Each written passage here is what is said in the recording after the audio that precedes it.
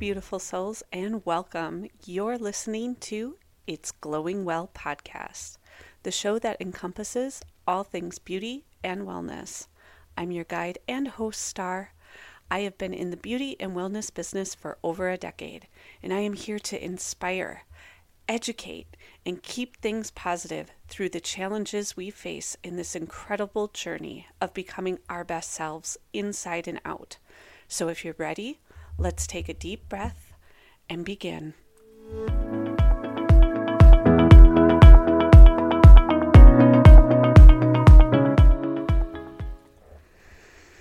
Hey everyone, welcome back. Thank you so much for being here with me today.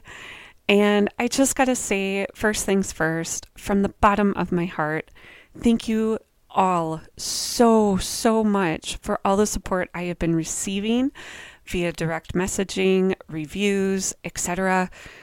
It really means a lot to me, and your support is so awesome, and it's so awesome for the podcast as well. So thank you. So I am really looking forward to discussing today's topic because this is something that needs to be talked about more openly. And I have become very passionate about this topic the more I learn about it. What I'm about to share with you and educate you on is not intended to impose any sort of fear, but rather bring a better awareness. And that is toxic beauty products.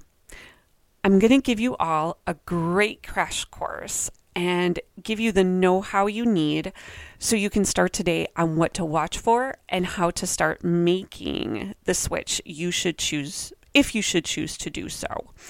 Now, I feel it's safe to say that we all know the importance of reading food labels. Am I right? But let me ask you this. When was the last time you checked the ingredients on the back of your beauty products? It's not something we typically think about, am I right? So let's dig in and talk about some of the ways in which we can become more aware of not only what we put into our bodies, but what we put on them. Here we go. So, a really amazing and fun fact. Beauty products that we put onto our bodies only takes about 30 seconds to fully absorb and reach our bloodstream. So it was absolutely astonishing to me when I discovered some of my favorite products at the time were so harmful to my body and my health. And even still today, they're out there. They still exist. From soaps, hair products, to cosmetics, lotions, perfumes, many of the products that we are putting on our body every day are riddled with toxins and questionable ingredients, including known carcinogens, which are cancer-causing. There's irritants, even hormone disruptors.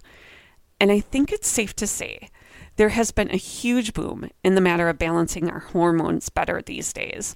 So it's not just what we put into our bodies, it's also what we put on it. While it's hard to believe that some of these ingredients I am about to share with you are still legal and very common, the truth is the beauty industry is relatively underregulated here in the US.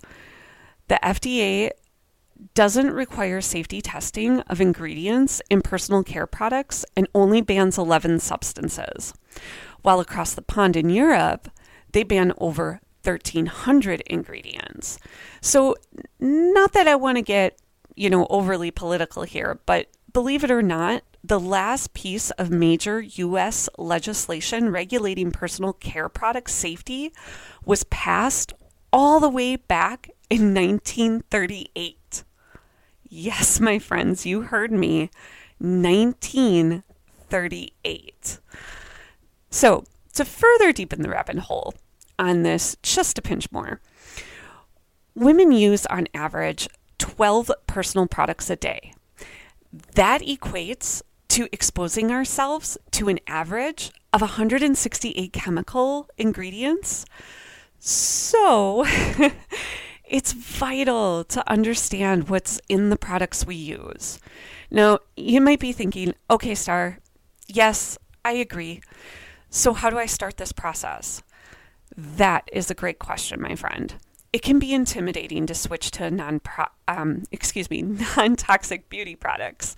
See, I get all excited and passionate about this, and I get all tongue-tied.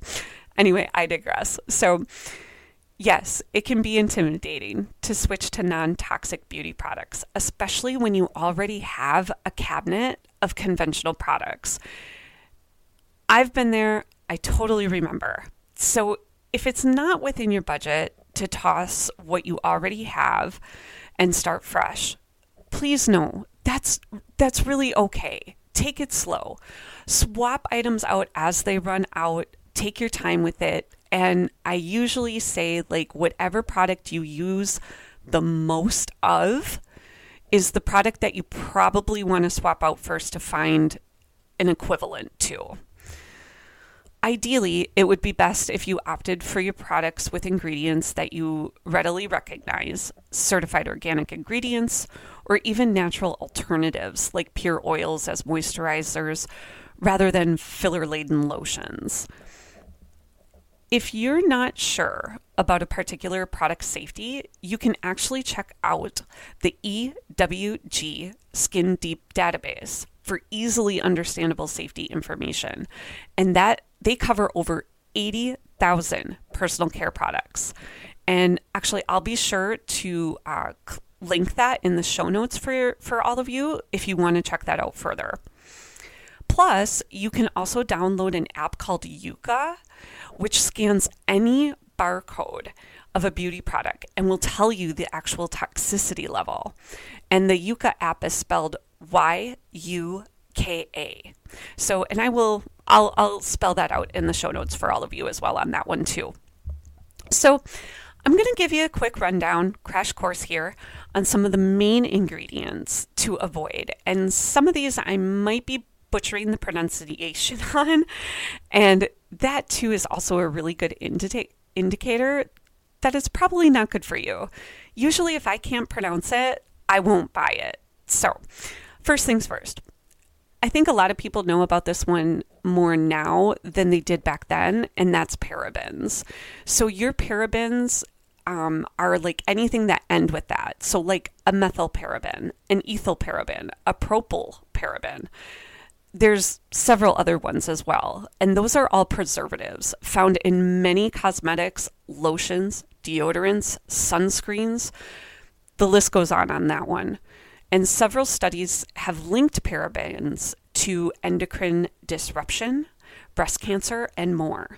Plus, they are prohibited in Europe. So that's kind of an interesting fact too. Fragrances. Due to trade secret regulations, companies are not required to disclose what's in their fragrances, which creates a significant loophole in ingredient labeling. The International Fragrance Association, which, yep, that's a real association that exists, lists a little over 3,000 different materials reported as being used in fragrances. And some are linked to cancer, reproductive toxicity, allergies, and other sensitivities. The next one is, and again, this one I might butcher the pronunciation on, phthalates. It's spelled PHTHALATES. Even if you don't see these on an ingredient list, they're frequently lurking in the fragrance ingredients.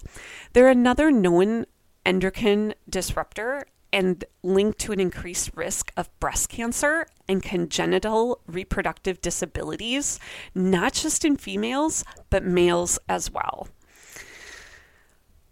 There are also, I'm going to say this one a little slower, ethylamine compounds, which are also translated to DEA, TEA, MEA. And these chemicals are widely found in cosmetics as emulsifiers, fragrances, pH adjusters, and more. Now, Europe prohibits DEA in cosmetics due to concerns about the carcinogenic side effects that have been linked to it, which are associated with bioacclimation and organ toxicity. That's pretty severe. And I cannot remember for sure, but I do believe DEA is now officially banned in the US. It is one of those that you won't find, but TEA and MEA still exists. And then one of the other ones that is absolutely worth mentioning, and not least, but sulfates. And you've probably seen sodium lauryl sulfate, which is SLS, and sodium laureth sulfate, which is SLES, in a lot of hair and body products. But just because they're used to create suds doesn't mean that they're innocent. They're notorious for eye, skin, lung irritation, especially over time. And SLES can be contaminated with approximately it's called 1,4-dioxane, which has caused cancer in lab animals.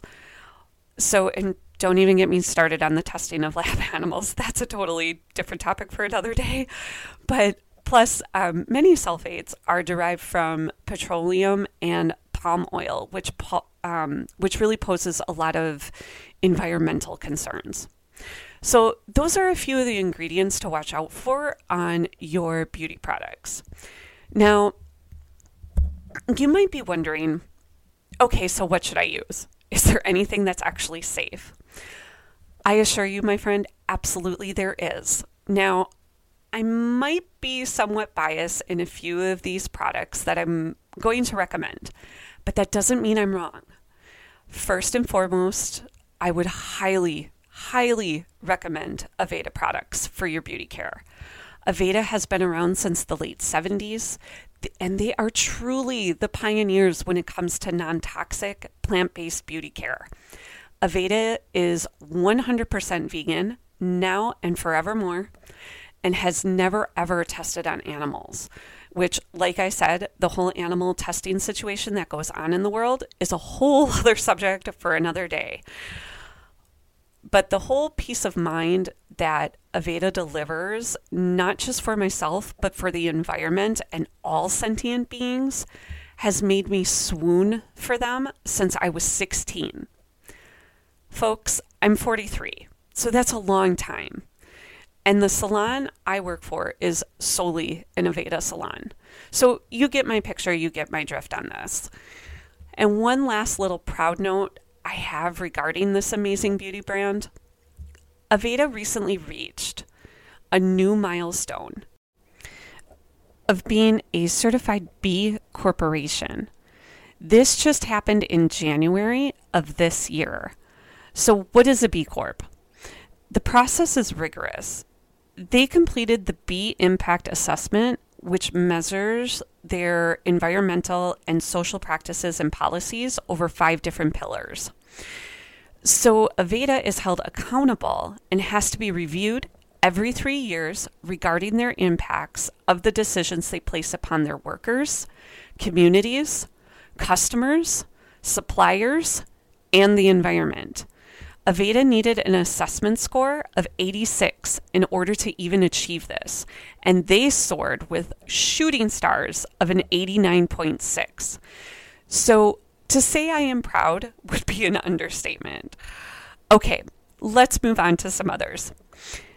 As far as makeup care is concerned, I would highly encourage you to check out my non-toxic makeup line of Saint. Saint offers all naturally sourced ingredients with no major animal byproducts. But I will mention that for some of the chick lip balms and colors, there is beeswax in them. So to my 100% vegan lifestyle people that are listening, the lip products to Saint may not be your option, but Saint is toxic-free makeup line. I will post a link so that you can check it out if you would like to. I'll put those in the show notes. A few other beauty companies that I feel deserve a mention for their non-toxic efforts that you can research as well are Youth to the People, Mad Hippie, Ilia, Well People, and Lush.